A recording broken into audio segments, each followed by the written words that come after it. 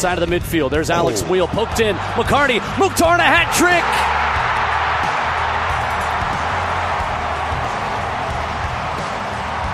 He's done it again. Honey reaches 13 goals with a hattie against St. Louis. That call courtesy of Will Bowling and 104.5 The Zone. The boys in gold unbeaten in 10 matches, and they win their only home match of June 3-1 against St. Louis, now second place in the Eastern Conference, 5 points back of Cincy. And this is Club and Country, the podcast of record for Nashville SC coverage from the two people who covered the club longer than anyone in their respective disciplines. I'm Wes Bowling. And I'm Tim Sullivan, the owner of ClubCountryUSA.com.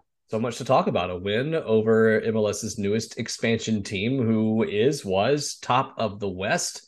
Also a new homegrown signing after a press conference just after press time of this podcast last week. And a big trophy. Well, not a big trophy, but a trophy for the U.S. men's national team, courtesy of big wins over the U.S.'s two biggest regional rivals. Tim, so much to discuss. And also, by the way, 2 matches coming up too. Yeah, it's just that time of year, right? Don't even worry about the fact that Gold Cup is here, U.S. with a trophy, just over this weekend. So there's a lot going on, both in and outside of Nashville in the world of soccer, and we're here to talk about it. And of course, the dog bites man story is a Nashville affiliated team beating a Miami affiliated team, Huntsville, with a nice 2-0 win over Inter Miami 2. We're going to start, Tim, with St. Louis, which of course proved us and especially you right. Nashville handled St. Louis City despite a controversial, is putting it mildly, goal call in St. Louis's favor. St. Louis, a good team, takes chances, forces uncharacteristic mistakes, sometimes by the referee, but simply a team, Tim, that's not as far along as a Nashville team that's now enjoying the best form in MLS. Another banner win for this team at home. Yeah, and we have been very skeptical of this St. Louis team, but that also means that when Nashville wins the match 3-1, we're excited, but we're not kind of losing our minds over it either. It's a very good win, and it's a win that you probably should get.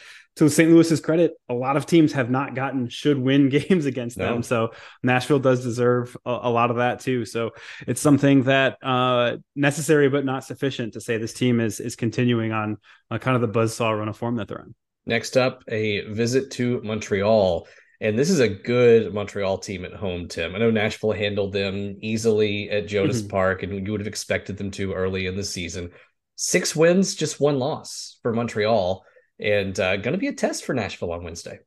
Yeah, and a big part of that is that I think they're 4 of their first 5 games were on the road, and not only is it hard to play on the road in this league, but also Montreal was coming off an offseason of a ton of change, and they were just not very good. They got better, and then they started playing at home, and those two kind of combined to make them play so much better overall. They kind of found that vein of form and were able to, play in a venue that has historically been very friendly to them. And that's something that Nashville can't take them lightly, just because they did get that 2-0 win in Geodis Park to begin the season. And then it's Columbus, as Nashville SC fans, surely rooting for Lucas Zelarayan to ball out for Armenia right now in European qualifying. And he is, by the way. And maybe, just maybe, he earns a rest on the weekend when Nashville visits Columbus, a place they won last year, their first ever win in Columbus.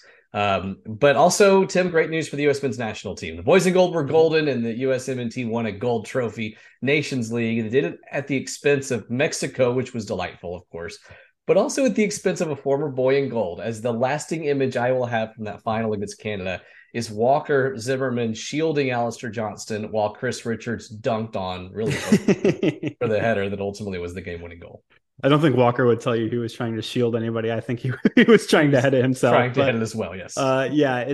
It's a situation where there were a lot of those sort of moments where club teammates were coming up against each other, and that's going to happen, whether that's former club teammates in Nashville, whether that's current club teammates at Lille when Jonathan David and Tim Weah got into it a little bit. That's kind of one of the magical parts about international play is these are guys who are often your friends. And for 90 minutes, I guess the Americans weren't very friendly, eh? I mean, Canadians were a little too polite in the back, and it cost them a couple times. Shout out also, by the way, to Finland. I was just over there, so I'll give them some love, because basically Finland is Minnesota United East, and it's always fun to see them play well. They beat San Marino which is you're right. You and I could beat San Marino, I think, but that's okay. Good for them. In the early shout today, we're going to recap it's only like the, I think, fourth smallest country in the world. So, but the worst soccer country in the world. I think that like even Fiji or Vanuatu would beat San Marino. 20,000 population. Let's organize a friendly. Let's do it. Even all right, let's go. Dude, what if the Vatican had a team? That would be so sick. 983 priests or whatever. That'd be fine. They'd have the players, but I think the man management would be rough because I hear the manager would not be a very papal person. I'm wearing the white hat. We got the puns. Wearing the white hat and moving on. In the early shout. Oof, tough one to recover from. We're going to recap the win over St. Louis City. Plus, somehow, Hani is topping his MVP season from a year ago and his should have been MVP season from 2021. There we go. Hit that off the checklist right away, mentioning that snub. Plus, a first-time starter in the back for Nashville against St. Louis. We'll review his performance and the worst call we've ever seen go against NSC. Strong statement, but could have been consequential and was pretty cataclysmic. In the mailbag, Nashville's going to miss a pretty large cast of characters because of the Gold Cup, including some players that we might not have expected, while they're going to have the services of a couple players we might have expected to play in that tournament. Is MLS selling itself short by continuing to play during continental international competition? I know Leagues Cup probably playing a role in that scheduling decision as well. We'll go outside in briefly for a Gold Cup preview and a look at the U.S. men's national team's Nations League triumph. But first, as always, we will start with ML Rose, and I have a personal story here. I was still making my way back to town and not able to go to the match or to ML Rose, but had a friend, one of these Twitter friends, like I've never hung out with him, but, you know, Tim, good guy. Like we'd have beers if I was around. And he was in Nashville for a game. I think it was his first NSC match at Jodas Park. He sent me a quick little tweet and said, "Where should I go?" I said, "ML Rose." He sent me a picture from ML Rose. And the motivation was he didn't just want to go before the match. He also wanted to catch the UT College World Series game right before it. And of course, he was able to knock both those things out. Pre-gaming, but also taking in another sport. Sports multitasking. You can do that at ML Rose. Yeah, and it's a situation that we bring it up a lot. We may have different uses for how we go to ML Rose. I go and I sit at the bar by myself and I watch sports. You probably go and hang out with people. Sounds kind of lame, but you can do either. They have a bunch of different spaces in there. You can go sit at the bar and hang out with your bartender like it's the place that you've been going for 20 years, or you can go and meet friends and sit at a booth as we've done in the past. Shout out to Logan and Kate, as we so often do in our ML Rose ad reads. But it is a situation where you can kind of, not only is it going to be a good experience for you, but you can make it the sort of experience that you want it to be. And it's very adaptable. And you can have an experience where you go and watch a UT baseball, or you can have an experience where you go and watch a team that's much more likable. Hey, sorry, Tennessee fans. We're sorry, likable Tennessee this year. fans. Last year we were assholes. But yeah, I mean, that's one of the many reasons that we love ML Rose. Mm-hmm. It's great. Also, shout out Logan and Kate, by the way, who got married this past weekend. Congrats, guys. I don't know if the reception was catered by ML Rose. Unclear. But still, I think it probably was. It probably was. Yeah, we'll just go ahead and say it was for sure. Also family friendly. We were going to a restaurant for Father's Day on Sunday, and we told our 2-year-old that we were going to be going to a restaurant, and he said, "Will it be ML Rose? They have an owl." So he's deep on this owl thing. If it's tied to an animal or tied to his appetite, then he's going to remember it. In this case, both for sure. Just not serving the owl burger. That's the one thing I should clarify there. Let's get to Gary Smith. You know, having seen a considerable amount of this group, and we had the luxury, really, of watching a very strong St. Louis side come into the league and overpower a number of different teams. And that was our luxury, that we're 18, 17 games in, and there was a little bit more maybe to draw out of that. And certainly, some qualities that we needed to be ready for. And the first period was extremely challenging, very, very competitive. I would say as competitive as we've had here. And the dynamic and the change at half-time with Jacob coming on, I thought made a world of difference. You know, suddenly there was an individual who put some fear maybe into their back line with his pace. It certainly didn't help that the right back got booked immediately, but I thought that area of the field and that connection gave us a much needed boost and exciting look down that left hand side. And in the end, it was obviously a big part of us getting a tough result. And obviously Hanny's performance was world class again. Gary's comments after the 3-1 win over St. Louis. Tim, it was a bright display, to steal a Gary Smith term, bright, positive, purposeful. Was it their sharpest home outing of the season? I don't necessarily think so. And part of that is because of what I think about St. Louis. I think they have been a team with a horseshoe up their butt that's been okay. So to beat them 3-1 is obviously good. It is not necessarily the sharpest match of the season. Is it better than a 2-0 win against NYCFC? I don't think meaningfully so. Obviously, NYCFC is not the team that we thought they were going to be to start the year, but a shutout is always better.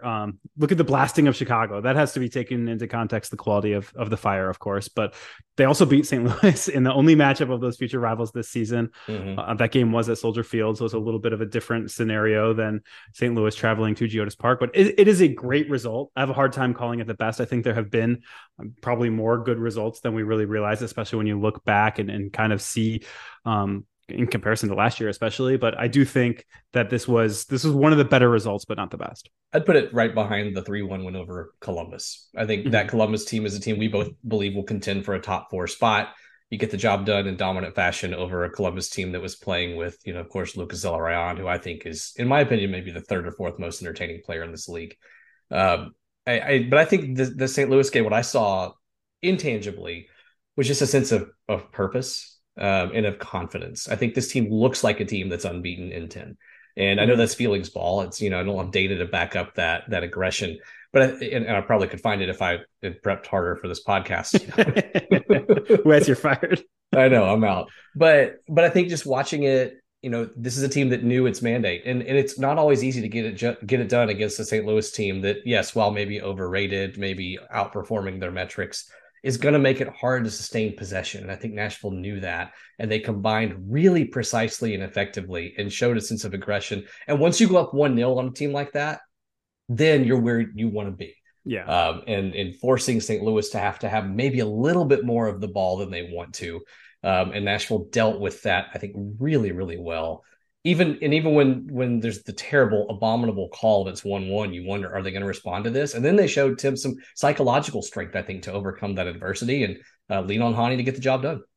Yeah, absolutely. And when you are playing the way that Nashville does, you can have an opponent get 2 yellow cards in the span of 14 minutes and get sent off, and that makes life a lot easier for you. But it is a situation where Nashville had already taken control of the game before that happened. So I don't think it's something that you look at and say, oh, they won 3-1 because they had a man advantage for 22 minutes. No, it's a situation where this team came out and was the better team pretty much wire to wire. So I'm kind of coming around. Maybe the Columbus game is the only one that's definitively better than this one.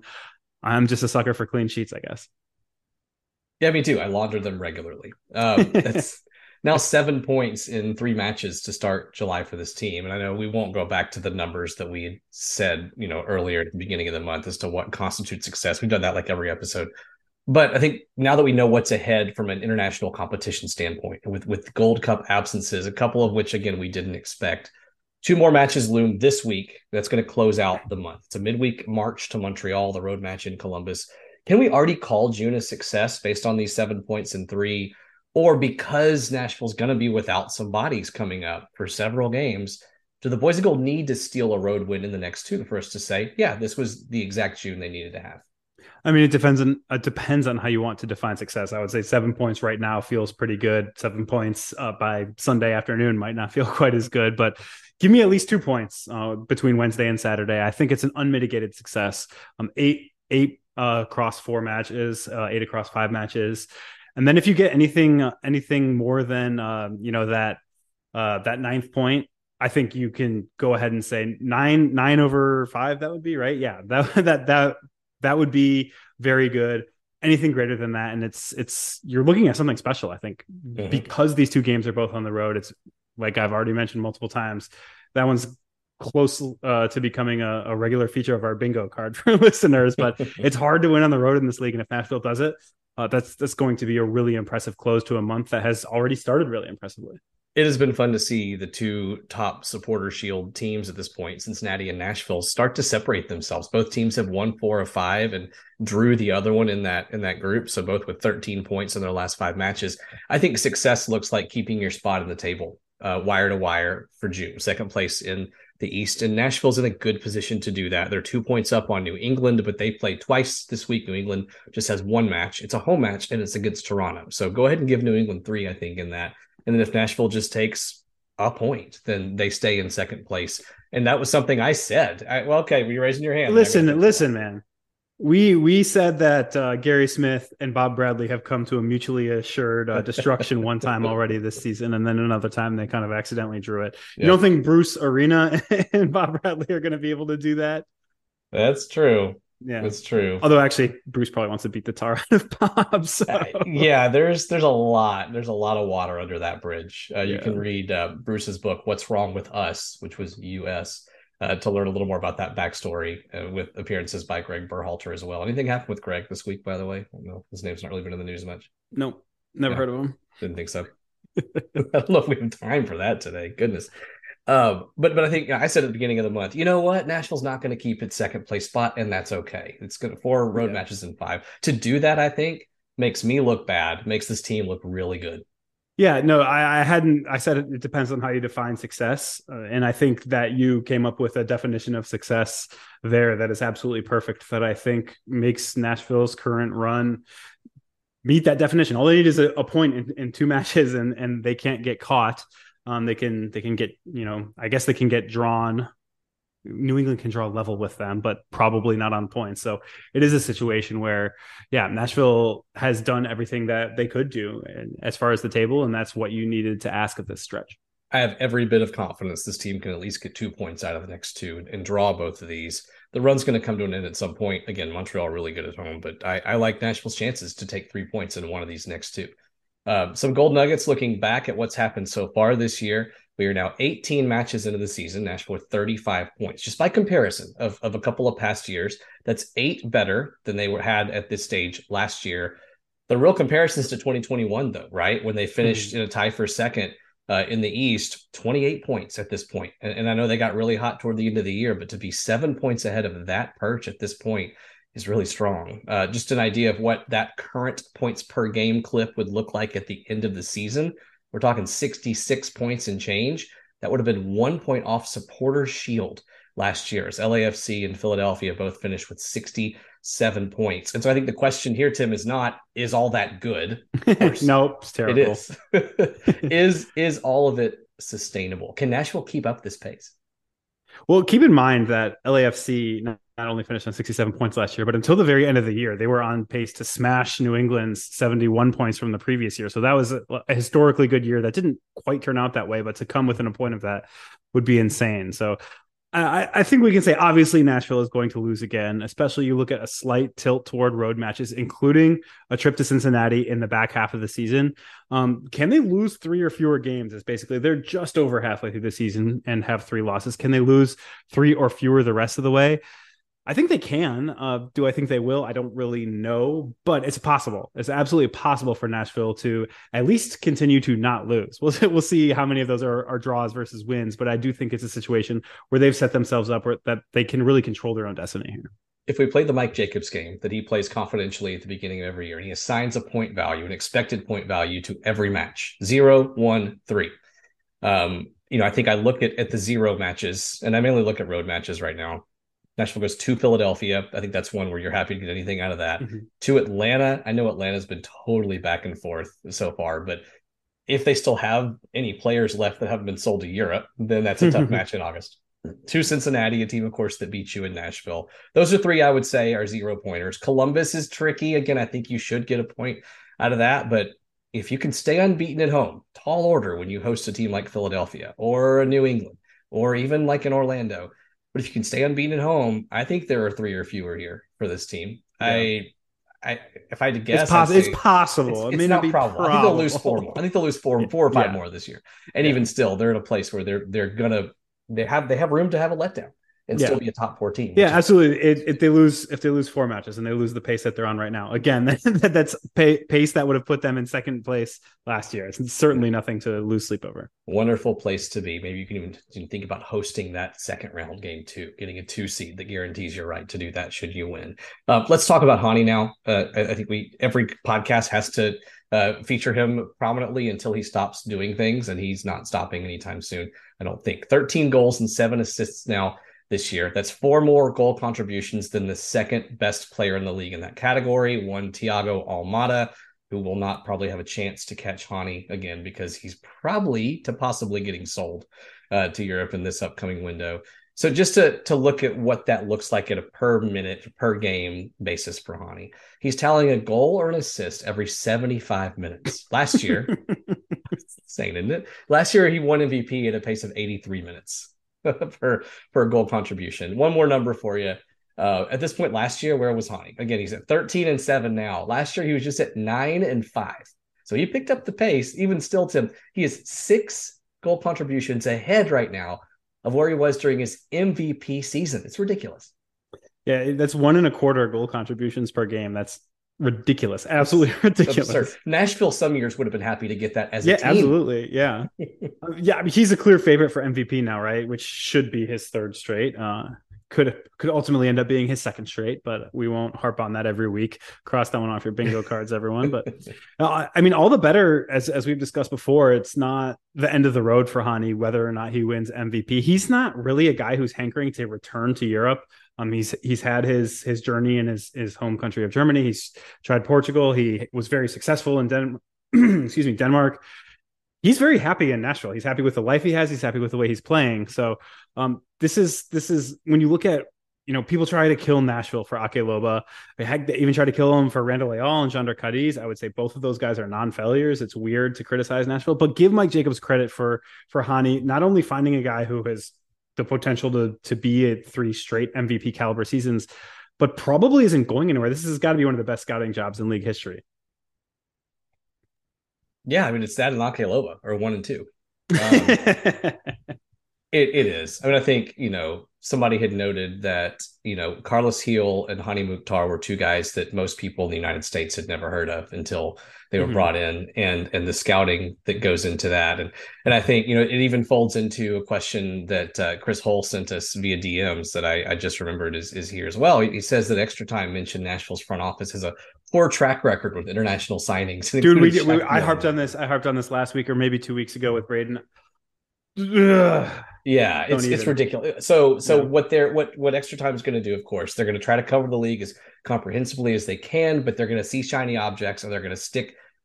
They're going to base their reality off of perceptions from those shiny objects. They said Shaq Moore was a failure at this point, and that was part of their scouting failures pile. It just doesn't make sense because Shaq Moore has been very good. It's absurd. And then you look at part of their argument is that there have been very few international signings for Nashville, and part of that is because of the nature of starting your franchise and then immediately being sidelined by a global pandemic. But again, if you have to count Randall Leal, Jandor Cadiz, West Nashville's number 1 Jandor Cadiz defender over here, I know, but still, and Shaq Moore as failures of international scouting, then I mean, I will take those if that's the bar for failure. Right. Ake Loba is obviously is well below it, but the rest of that is success to me. Yeah. And some of the criticism comes from the fact that Nashville hasn't advanced as far in the playoffs as they probably should have at least once, and they probably should have gotten more on decision day 2021. So they would have been hosting that game against Philly instead of traveling to Philly. But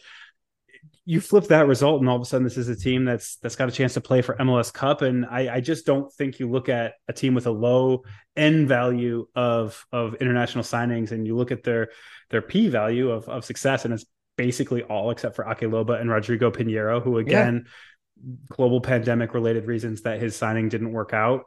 Also the on-field reasons too, but largely global pandemic related reasons that his didn't work out. No other club has had the struggle that Nashville has had in terms of timing, except for Miami. And I would contend that Nashville has done a lot better with international signings than Miami. I think they're bringing somebody in soon that might try to change that, but we'll see. Hey, it's only n+1 and p-value plus one in the numerator. I think at the very least, you could claim insufficient data set to determine success. Is there a synonym, by the way, for insufficient data set that I can think of? It's been said on the show before. Nope. Alliterative, maybe. That's the free space for us. Everybody's already got it checked off. It's a ludicrous complaint to make, but the whole point I was circling back to make was, even if every signing had been a flop. We love extra time and the extra time guys, to be very clear. We've had many of them on our show. Listeners. They're good guys. Yeah. We're disagreeing agreeably here. We don't flame them. Well, flame their opinion a little bit. But the point I was trying to make the whole time was that even if every international signing had been a failure, and we're on record, we don't think so. Every except for Hani Mukhtar, Hani's success balances all that out. I'm like honestly trying to think of a signing that's as good in terms of under the radarness of player and success and also potential longevity. Nico Ladero is the only one that immediately springs to mind because he's going to be a guy who stays in Seattle forever for basically as long as he plays. Everybody else has had a couple great years and then moved on to Europe or flipped over a table of chicken and rice and gone to one of your biggest rivals the following offseason. So right. Or was so heralded coming in that they can't really count. And Joseph was that too. Joseph was already a big deal. He was playing in Serie A, so right. Yeah, I think Hani's a top 5 signing by those criteria in the history of the league. I think is totally fair to say, regardless of what he does moving forward. And I think we expect even more out of him, including another MVP this year at this rate. Part of the reason, though, that we give this management group and this front office so much credit is their domestic signing success. Mm-hmm. And, we look at a guy like Josh Bauer, and Josh Bauer is not the number 1, 2, 3, or 4 example we're going to point to of the domestic scouting success. But he comes in, he gets his first start in gold against St. Louis City as Lucas McNaughton was not available for this team. Walker was playing in Nations League. So Nashville's a bit depleted there. Bauer starts. What'd you see from him? It's positive. I think that he can come in and be trusted, I guess, to play in that spot. What'd you think? Yeah, he was fine. And it was kind of the same that we saw in the previous match when Lucas McNaughton went in and he was an unexpectedly used player. So the fact that he was ready to come in kind of showed. He's not going to be the physical or technical presence of the guys that he has to come in and replace. It will shock you to learn that he is just not going to be Walker Zimmerman. It will shock you to learn that he's not going to be even Lucas McNaughton, who has been a pleasant revelation in his own right, because Toronto FC was very happy to get rid of him, honestly. So Bauer's a guy who's going to get in and do a job. And with the Nashville SC attack blowing up, even if he makes a mistake, a clean sheet isn't necessary. So you can kind of ride with a guy like that over the short term. Unfortunately, Walker not called up to the Gold Cup. Nashville kind of, I think, made a deal with USSF to say he can go to Nations League, but we prefer to have him for the longer stretch here. You aren't going to need as much out of Josh Bauer now because you have Walker Zimmerman, but now we see that he's a guy who, if you need a 75th minute sub for one of your center backs, or if you need an injury replacement for one of your center backs, he's going to be able to do it. Great to see. More confidence. Lawrence White called back in as well for depth purposes after being loaned to Tampa Bay a couple weeks ago. Before we get on to really exciting news announced at Jodas Park last week, we've got to just discuss for a minute the confounding overturn that gave St. Louis City a goal. I think would have been a much bigger talking point, of course, had Nashville drawn or lost that match. So just to recap what's going on here, ball sent in by a St. Louis player. Initially, the offside flag is raised because Gioacchini was clearly in an offside position when he put the ball into the net. However, the ball was headed back across. It was from a corner. The ball was headed back across, and he was on the end of that. Yeah. Better radio play-by-play than I just gave. Thank you. That was good. It was ultimately reviewed because it was deemed to have been played that direction to an offside player, but by a Nashville head, and an intentional playing of the ball by an opponent then negates the offside. He can be wherever he wants. He can be in the goal, and it doesn't matter as long as he's as long as it's played by an opponent. There is another factor to it as well. Tim, I'll just let you go from here and explain what happened and how in the world the referee could have seen what he saw. Yeah, so essentially it was determined that the ball was headed by Dan Lovitz instead of, I think it was Tim Parker, I want to say, was the center back who was right there. But I understand the thought process. Dan Lovitz's header does indeed play Gioacchini back on side.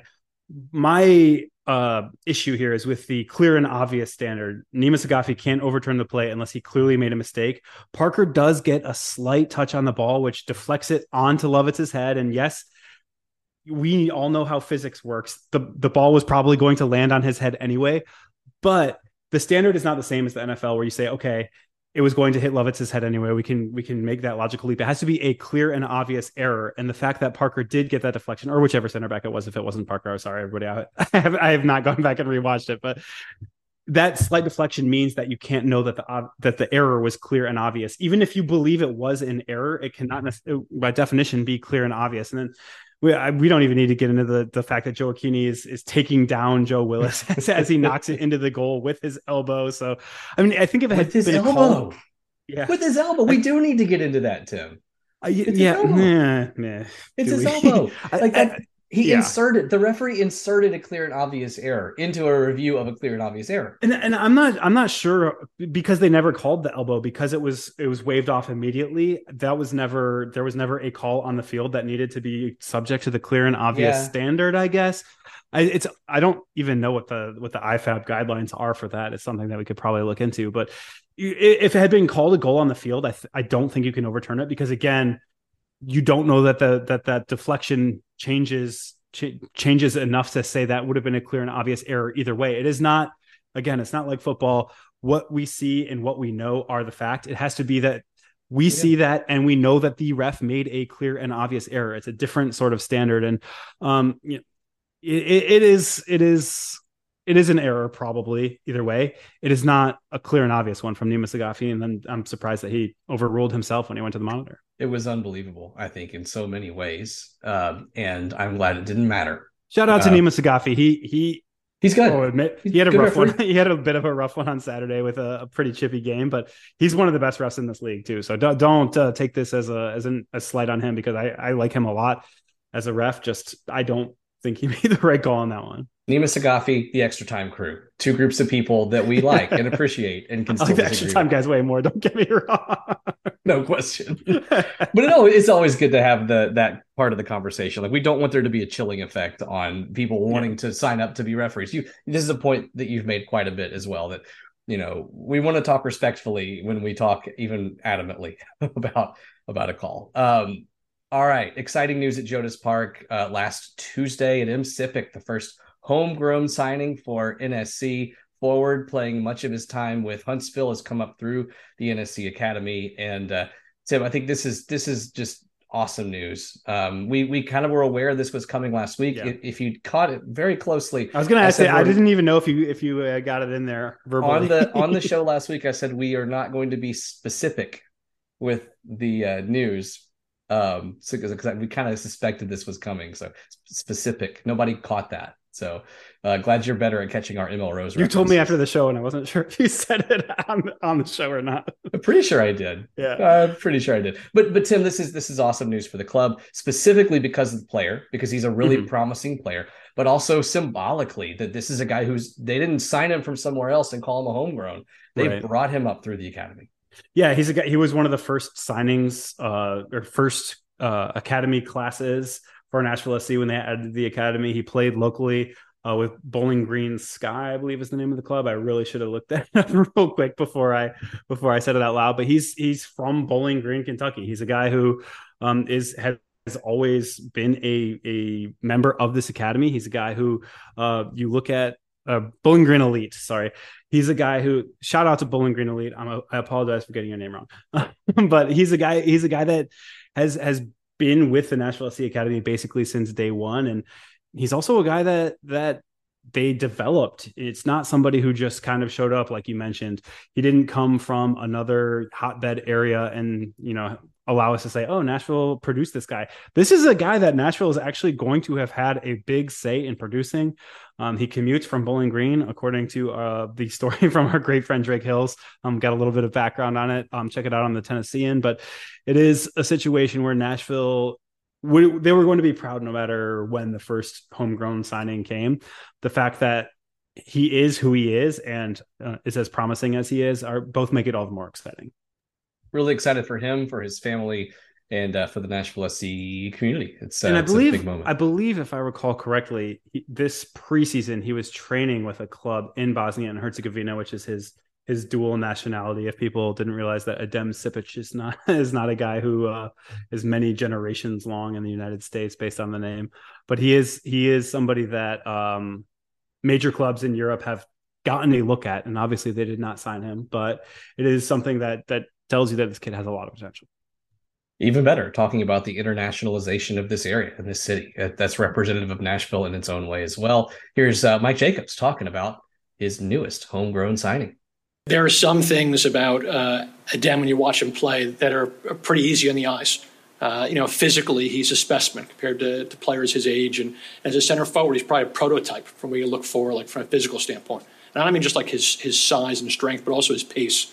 He's the ability to play, in front of the center backs. Like his hold-up play is really good, but also the pace to get in behind makes him a threat. We talk a lot about trying to assess our guys, under standards that be, like outside their comfort zone. Getting a chance to watch him play and train with older players. This offseason, this preseason, getting a chance to train with the first team was really beneficial for us in our evaluation of him. Getting a chance to see him not only stand out in the matches he played, but specifically against other MLS academies. He went through a stretch. Kev would have the numbers probably, but I mean, he went to two or three straight games against Philadelphia, Miami, Atlanta, Charlotte, where he absolutely just tore them apart. And for us, it's great to see him do well against traditional youth clubs, but to see him do that against other MLS academies, those are the other team's future prospects. So just really impressed by that, and I think those are easy to see when you see a player in that role who's big and strong and fast, and he's banging goals in. But to me, I think what I've been most impressed about is his ability to influence winning. We want to have it as part of the DNA of our club that we're identifying players. You come out and watch games on a Saturday night, and you see guys like Annabelle Godoy or Walker Zimmerman or Alex Wheel, who just run through people. In pursuit of not just winning 50-50 balls, but trying to win matches and win championships. And this kid has that in spades. All right, so we'll let Mike speak for himself. We kind of gave our comments there on the front end of that commentary about Adem Sipic. Let's get into the mailbag in just a moment. First, ML Rose. I want to narrate a Twitter conversation. I realized that you were tagged in via the Club Country USA handle. I was actually going through the mentions of ML Rose to just see what people were saying, and of course, most of the mentions right now are our mailbag questions, responses to our show, yada yada. But there was one person who reached out. Logan reached out, not Logan Elliott, another Logan. It says, anyone know any good pubs or bars near Jonas Park that I can take some friends for their first game? Uncle Beezy. Thanks, Uncle Beezy. Regular listener says, yes. In response, he must not listen to Club and Country. And Logan says, gonna be honest, I don't need to start listening. And Uncle Beezy, it's good stuff, even their love affair with ML Rose. And then Patron Saint jumping in there, piling on. I can concur that ML Rose is fantastic. No word about whether our show's I was going to say, you can concur that we're fantastic as well, perhaps. But it's just so much fun to, I was just looking to see, who's going to say something about their burger. I didn't know we were going to play a role in any of that. It was really cool to see somebody citing us and giving us more credibility, associating us with ML Rose, Tim. Yeah, absolutely. And we talk a lot about how proud we are to not only be sponsored by a restaurant that is such a part of the soccer community, but wants to be part of the soccer community. And as you can see by situations like that, we're considered part of their soccer community as well. And that's something that is honestly really special to us. You don't really think about it. You think, okay, yeah, we go on and we talk about them every week, and that's fine and dandy, but they talk about us too. And we come up in the conversation for them. And it's something that makes me really proud, because it means that we really are driving people to ML Rose. And that's something that has been our goal. And we're happy that it's a mutually beneficial relationship. Also, a shout to Finn Breland, who responded to that same thread with ML Rose being the best in the area for drinks and food. And then J Mark responding, every time someone mentions ML Rose, Club and Country gets their wings. That's how it works, right? If that's how it worked, I would be able to fly from here to every ML Rose location instantaneously. And again, those locations, Capitol View, 8th Avenue, West Nashville, and Mount Juliet. ML Rose, the place to go for burgers, for beers, and for healthy options as well, before and after matches, or just whenever you feel like really good food, good TV, and good company. Thanks to many of you for your questions. Now we'll hit the mailbag. We'll start with one actually off of our rundown, just submitted by Finn Breland, since we just gave Finn some love for promoting ML Rose and us. Finn says, the vibes at the Castle have been on fire lately. Each game, it feels crazier than the last. Is it just my bias? Can we measure noise level, ticket sales, or is this just a byproduct of a good run of form that will die off? Tim, I don't know how you correct for goals scored and still measure atmosphere, but 3 goals scored now in a couple of home games, that'll do it.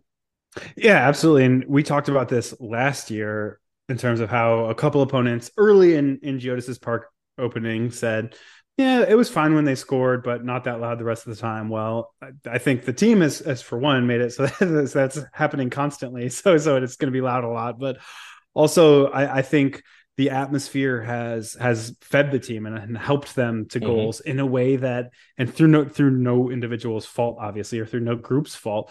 It just didn't seem to click last year. And now that it is, that's obviously a super good thing. And I would agree that it does seem like the atmosphere has been on a completely different level from last year. And it's only continuing to get better as the team finds success. Yeah, I mean, since Nashville beat Atlanta 3-1 at home, counting that game moving forward, Nashville's outscored opponents at Geodis Park 16-4.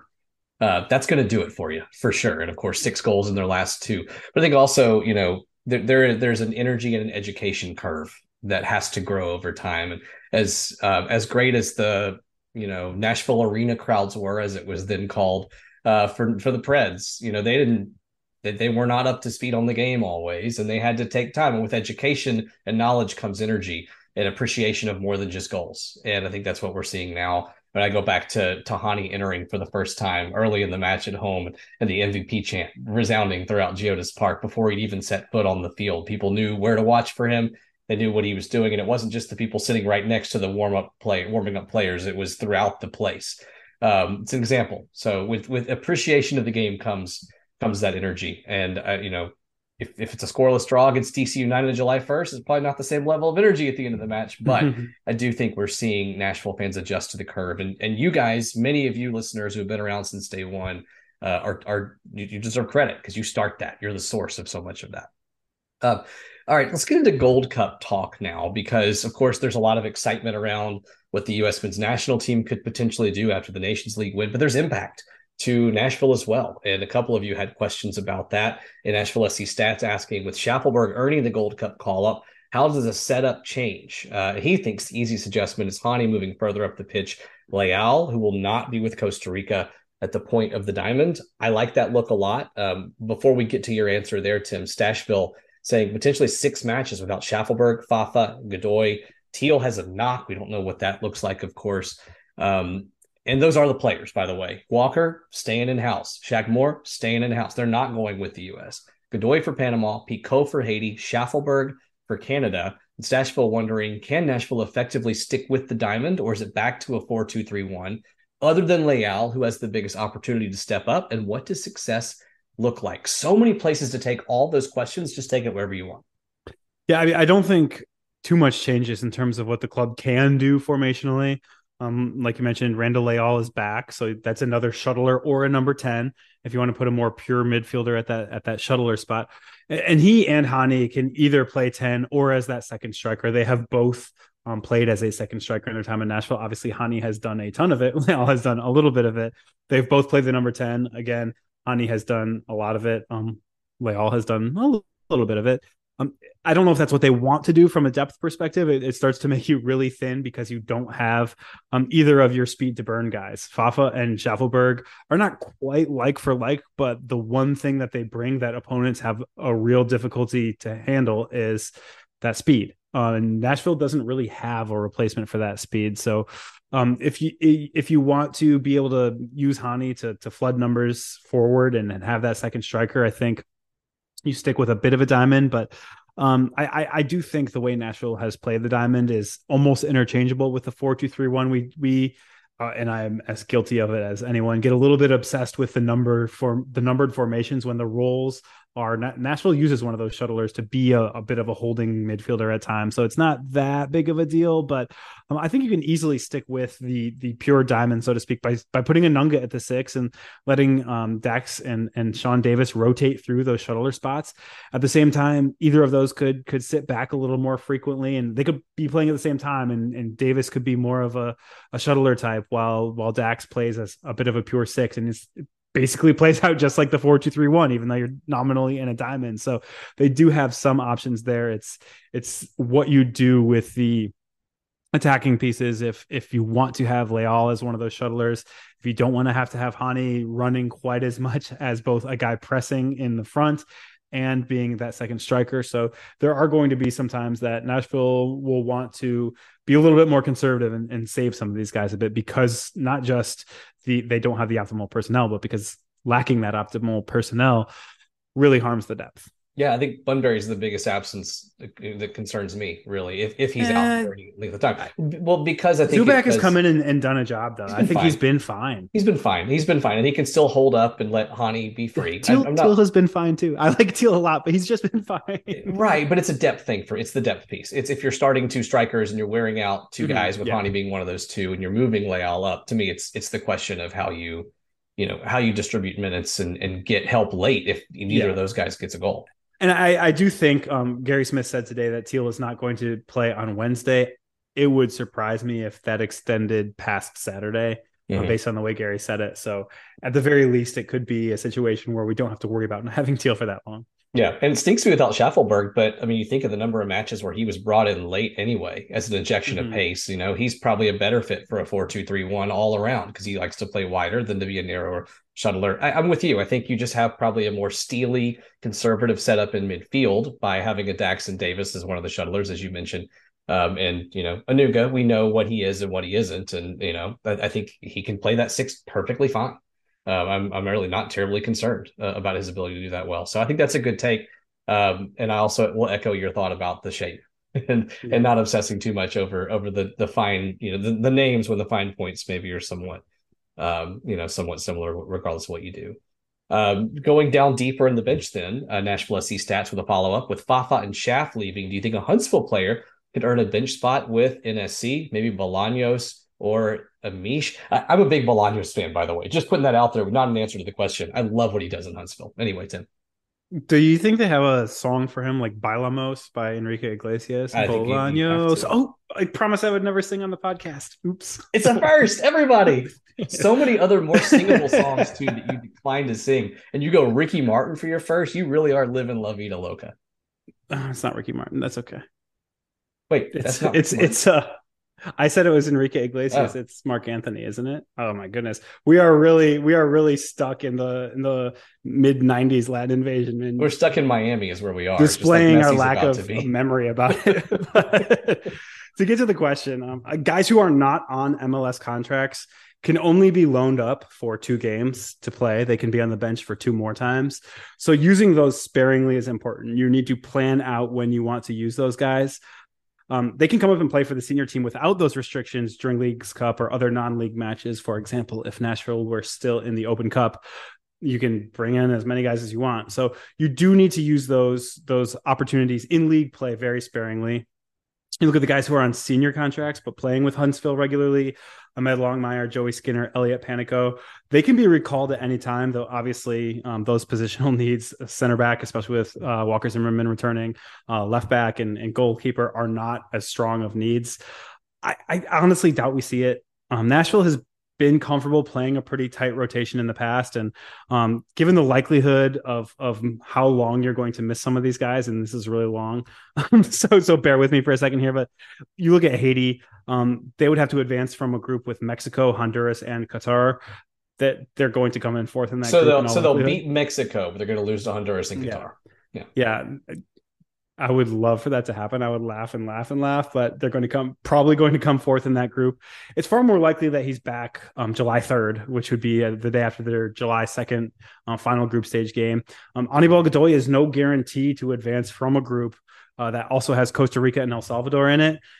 Even if Canada wins Group D, that brings up a matchup with either the USA or Jamaica. Probably Jamaica. If Canada somehow ends up second in Group D, they would have to play the United States team that just trashed them on Sunday night. So their run could end quickly. I think worst case scenario, you miss only the next 3 games for Pico. That would be Wednesday, Saturday, and then July 1st. Plus the Chicago match for Godoy, which is on July 8th. And Canada could make the final of the Gold Cup. I think a run to the semifinal would still get Schaffelberg back for the Cincinnati match, that revenge match that Nashville is hoping to have a full strength squad for. So yes, you're going to be without some players for the next 2 or 3 games, but it's not quite as long-term an issue as it could be. It's really helpful perspective. So as your reference point then for what's coming up for Nashville SC during Gold Cup, just listen back to that, those last couple minutes to get an idea of what Nashville's going to miss and how they could potentially take care of that. Looking forward a good bit here, Kevin Morrison, not trying to be the guy who blows things out of proportion, he says, but the team's in impeccable form. In your humble opinion, if we don't see some silverware this season, will the window to do it close after 2023, or is this opportunity going to be something we can count on for a few more years? I think we can count on a couple things, Kevin. Number one, this is built to be a high floor team that by definition that's going to have high ceiling years as well. I think this is a team that will, in the next 5 years, Nashville's going to miss the playoffs at some point. There's too much parity in this league. You're going to have a season when injuries hit you. Something's going to go wrong. They're going to finish 9th or 10th or whatever the playoff format is, and they're going to miss out at some point. That's going to be an anomaly. This team is going to be in contention to do some special. It's going to be like Seattle last year, where they have won the CONCACAF Champions Cup, exactly, and then miss the playoffs. Ooh, there's blowing things out of proportion. There you go. But this league, those things are going to happen. That for the future of this club, I'll count the next 4 or 5 years forward. That's going to be the exception rather than the rule. This team's going to be in contention to win a trophy at some point, and even in a down year, look at what Inter Miami is doing in U.S. Open Cup. Right? Mm-hmm. Like that's not a team we look at as a contender. So silverware is going to be in play for this team every year. Will it be supporter shield every year? No. Is this a unique chance to push for that? Absolutely it is. But I don't think we can look at this team as just completely falling flat in the next couple of years, especially as long as the cornerstone players signed for the foreseeable future stay on the team, Tim. Yeah, I think the window closing relates in large part to who those players are going to be. And a window closing is kind of inherently a question about who is getting too old to continue playing at their current level. Dax, love him to death, but we're already seeing reduced minutes out of him. So when he does eventually hang them up, which is hopefully not anytime soon, it will have come as kind of the end of a taper. Joe Willis, he's got a couple more years of prime goalkeeping years. Teal Bunbury, a good fit for this team. We just talked about how important he can be to this team. You said he, vis-a-vis Ethan Zubak, he's crucial. but that's also a piece that Nashville SC could upgrade upon. We probably expect to upgrade upon this window, or they'll at least try to.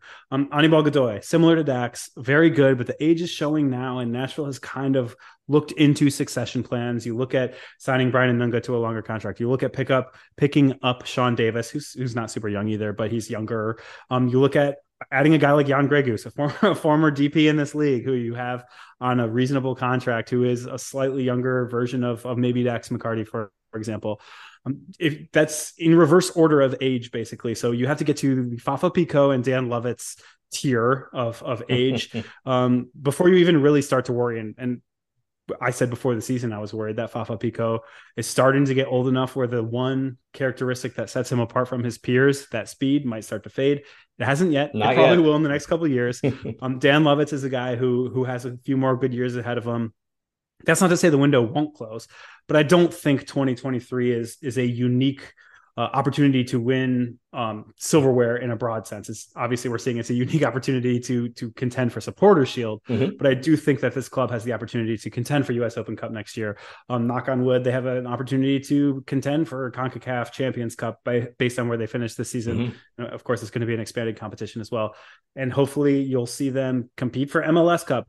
If they don't get silverware this year, I don't think it means the window has closed. I think the current window still has at least a couple more years in it. And when you look at how they kind of backfill some of these guys, as maybe some of the older guys begin to rotate out of the regularly used portions of the lineup, hopefully that window can just get extended. Yeah, I think Nashville's philosophy, you use the term rotate. It's a slowly turning revolving door. It's not an elevator exit or just a door where everybody's coming out at once. It's there's churn to it, and they're churning in as well as they're churning out at this point. So I think the front offices are in faith. They're going to continue to be in contention. This is not betting advice, what's coming up, by the way, but Aaron does ask, does Hani get 6 goal contributions in the next 6 games? He said, I made a bet he'd hit the over on 8.5 goals plus assists, beginning with the game against St. Louis until it's the good time to start for that. Great start. You're a third of the way there, Aaron. So congrats. So what are those 6 games? At Montreal, at Columbus, of course, the ones coming up this week. Home to DC. Nice. That's going to be a chance. At Chicago, another chance. Home versus Philadelphia, and at Cincy. I mean, there's some tough ones in there. 4 of those 6 games I would say are tough matches. And yet, despite playing some tough matches so far, Hani again has 20 goal contributions in 18 games played. I think he keeps that pace up. I think barely. I think he probably has a game like a DC or a Chicago where he banks 3, and that helps Nashville to that. Assuming, of course, that Gary plays Hani in a place like Chicago where the field was so bad last year. He didn't, or 2 years ago. I'm sorry, 2 years ago. So I say yes, Tim. I don't think he's going to have 10 or more, but I think, 6, 7, 8. I think that's not just doable. I think we should expect it. I mean, I think anytime somebody will let you take the over on a Hani bet at this stage, you take it, right? Yeah. Oh, yeah. Yeah. Why would you take the under? It's that simple. It's that simple. That's it. Okay. Moving on then. Harrison Hall, any word on the Leal halftime sub? He said, I looked for him after the game and he wasn't out on the field with the rest of the team. Hopefully purely tactical, not injury related. And with Schaff gone the next few weeks, and he trails off with presumably a sense of dread. But Tim, probably nothing to worry about, I think. Yeah, Randall's not on the injury report for Wednesday night's game. It's mostly precautionary. Remember, he's coming back from injury still. This is still not a 90-minute fit guy, and going in and playing a half and then getting some treatment to make sure that he's ready to play immediately as soon as possible in the subsequent match is the right move there. And that's the one that Nashville SC made, unless they're, being a little bit liberal with their use of the injury report, which they usually aren't. So. Chris Hull asking what we thought he did with his longest start in several months. And says he's eager to see Leal play at the top of that diamond. Did you like what Randall brought in those 45? Yeah, I actually thought he was better in the previous game that he got. That he obviously had the long shot that turned into the goal. But I do think that you look at what Randall brings, and it's going to be really flashy when it's flashy, and he's not going to get enough credit for being like a grinder that he can be and getting in defensively and doing all the dirty work. And he did a little bit more of that sort of stuff against St. Louis. And if you continue getting that and do get those occasional lightning strikes, I think you're really on the right track. Yeah. And they have been so cautious with him, as you mentioned, that certainly wouldn't be alarmed. It wouldn't be alarmed by him not being at peak form. Also, if he is close to injured where he's not getting more than 45 minutes, Costa Rica won't call him up and piss him off. Exactly. Exactly. I mean, Randall and Walker and Shaq sticking around during an international window is incredible fortune for Nashville. You hope obviously Randall is healthy enough to play. I think too, we've been really cautious with Randall. 2 games coming up, including a midweek. Play him 45 probably means if he's healthy, it's a signal they're going to start him against Montreal as well, and they're going to watch that pitch count, if you will. Logan Elliott, so many times defenders are late in tackling Schaffelberg. Are opposing defenders not respecting his pace? Are they just making a calculated decision that it's best to take him out? Both, for sure. Logan, first of all, again. Por que no los dos? Why not both? Exactly, and it is. Happy wedding, again. Happy honeymoon. Sorry that you had to send a mail back from your honeymoon. We didn't ask you to, for the record. Sorry, Kate, as well. The data actually doesn't reflect that he's fouled with great frequency. He's looking at the stats. He's only fouled once per 90 that he plays. They've just been really ugly fouls. When opponents are finally able to catch him, they have to knock him down from behind because usually they are behind him. Benchmarking that against Fafa, he's fouled just over twice per 90. Hani, by the way, 38 fouls received in 16 units of 90 minutes.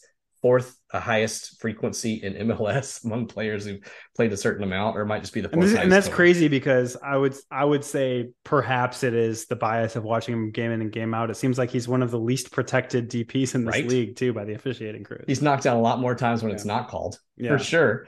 But Schaffelberg, I think, Tim, maybe you'll agree, it's that when it does happen, it's so violent and because he's so fast. And part of that is how quickly he's moving. When he does go down, he's going to go over in a heap. And part of it is maybe knowing the gamesmanship and the dark arts a little bit. But I do think some of it is it's like a Barry Sanders thing. Like, you can't hit him if you can't touch him. And Schaffelberg has been so fast, so in behind frequently this year that when he does get hit, it's notable, not only because he's been caught, but because it is canceling out something that could have been really promising. I love the breakaway plays. It goes back. It reminds me of a 5-star, 5'9" running back in their high school recruiting film. And just, he can't hit that window. He can't turn that corner. And he does every time. and guys end up running into each other. YouTube Tavon Austin, everybody. There you go. And there's our college football / kind of high school football mention of the week. It took a while this time. Last question from John Copland. First time question asker, I believe. Thanks, John. What's the summer transfer window looking like? What position is Nashville targeting? Are there any rumored players that we've targeted? I mean, it's simple. I would say it's been what everybody has been expecting since preseason. International, we know they have the slot now after picking up an additional one after Lucas McNaughton suddenly required one that we discussed last week or a couple weeks ago, perhaps. But they need a striker. They have a DP slot. They had an international DP striker who they bought out. You buy him out because you want to free up all three of those spots for your team to fill all three, and they probably want to fill it with one player. There's other space on the roster to add depth in some places, but those will be secondary signings to what is potentially a season augmenting, because I don't want to say season changing for a club that hasn't lost in 10 matches, but it should be the keynote of the signing window. Thanks again for the glut of questions. We hope we answered them to your satisfaction. We'll briefly go outside in. And Tim, what a satisfying Nations League semifinal and final it was. Oh, the semifinal was so good. Except for the boys in goal. It's nice. It's nice to beat Canada. It is so nice to beat the tar out of Mexico. It was... content recommendation, by the way. Okay. If you are a Scuffed listener and lover, you've got to, I think you might need to be a Scuffed patron, which I would also recommend to listen to this. But our good friend Vince Irvin did a solo show where he's basically just roasting Mexico for over an hour on Wednesday or Thursday evening. He put it up. So funny. Absolutely love it. Vince, he's the homie, and he put out a banger. I plan to teach my son when he gets older that just because there are rivals doesn't mean, and by they, I mean any team, just because a team is a rival team doesn't mean that we should look down on them as being lesser than us. And then there's the Mexican national team. That's a different story. Lesser as individuals? No, I'm not saying that. Lesser as a soccer nation right now and the way they're going about it on and off the pitch. Yeah. It's not close. All they have is saltiness, and they're not getting to the Quinto Partido of the Gold Cup, much less the World Cup. It is incredible to see their struggles, and yes, the old curses now they're only just exceeding them in shambolicness. They fire their manager on Monday as well. Directionless, except they're not directionless when it comes to opponents' legs. They know right where to go. Which is trying to clatter into them. Glad Balogun's okay. Arsenal re-sign him. Anything else there, or any Gold Cup preview? I want a weird crossover. Another friend of the pod, Eric Heggie, was on a flight with Alistair Johnston today on the way back from Las Vegas. Alistair Johnston sitting in coach on a U.S. Airways flight to Charlotte. So them's are the budgets. Shout out to that. Yeah. Those are the budgets right now for the Canadian men's national team, by the way. And Alistair, I will say, speaking of friends of the pod, Alistair did have a pretty nice window in the Nations League semifinal and final. Just there wasn't enough. There wasn't enough team there for Canada to really stand a chance. No, of course, Alistair beating Anibal Godoy in Panama in the semifinal because everything. Speaking of Anibal Godoy, did you see his goal that was called off in the first the bike? Oh, how wonderful that would have been. Shouts to Anibal, another friend of the pod, even though he hasn't come on it yet. Alistair Anibal doesn't often score goals, but they're always sick. When he does, they are bangers. I go back to, was it Miami at home in like 2020? The shot from distance. Yeah, it was a righty shot too. Yeah, weak-footed. Don't sleep on Anibal ever. Yeah. Now, so Anibal bike. Where's the over-under on that then for the rest of the year for Nashville? If Aaron's betting on Hani, negative 0.5. Now we know he can do it. You've made a content recommendation. You're set on content, I guess, right? Wes. Also, I remembered to set my fantasy team, but not until Saturday. So I already missed the midweek games, and I have like 4 guys who didn't play. Well, okay, you remember to set your fantasy team. For once, the week time in like a month. The week that I forgot to check it the day of to account for international absences. So, and I still won because I played somebody who hadn't said it all year. So I shut them out, which is, I should get something for that, right? Clean sheet. Yeah, it's a clean sheet for a fantasy team. It's pretty pretty impressive, actually. I don't even know how that happens, but good job remembering. And even if it didn't quite work out so well for you, with who you played, did you end up winning? Do you know? I did end up winning. Yeah, I think my opponent didn't set theirs either because they only had like 60 points. But what always sucks is when somebody who doesn't care as much as you is ahead of you in the standings. Oh, good. No, I'm ahead of you, so we're good. But I'm only 2 points ahead of Braden, and I know he hadn't checked his in a while, so that's a rough place to be. We'll work on it. For content recommendation, I'm going to go recommend, as we have before, The Athletic, but in this case, Paul Tenorio's coverage of the Greg Berhalter saga. I think they were on this news right on top of it, right before kickoff of the semifinal, putting that bit out there about Berhalter.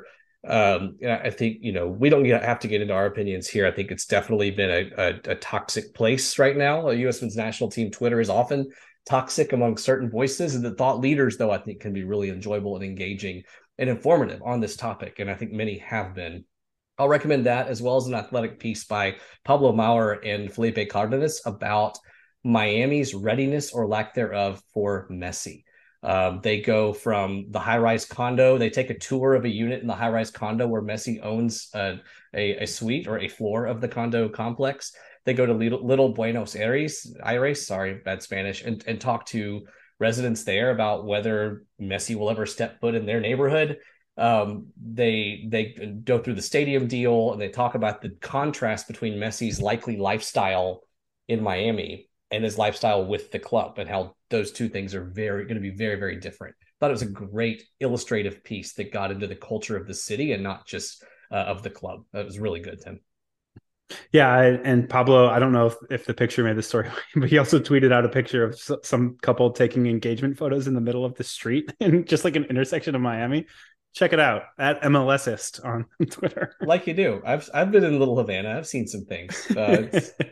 It's an awesome place, though, and I can't wait to follow that story, even if it's going to be like following a train crash in some ways, probably. Thanks to everyone for listening. It's been a really fun show. Thanks in large part to our stupidity and zaniness, but also to the questions you sent, and also Emil Rose. Thanks for their support of the show, for making it what it is. Thanks to Moon Taxi for the music. Hop on right now. A bunch of you actually recently have given us some ratings. I think most of them were good, so thank you. So hop on and rate the show, review the show, subscribe, tell a friend, and follow us on Twitter. Thanks to the 440 Sports Network. New show, by the way, Pod Bless Nashville, talking Nashville issues just in time for the mayor's race. Add that to your repertoire, and we'll talk to you soon.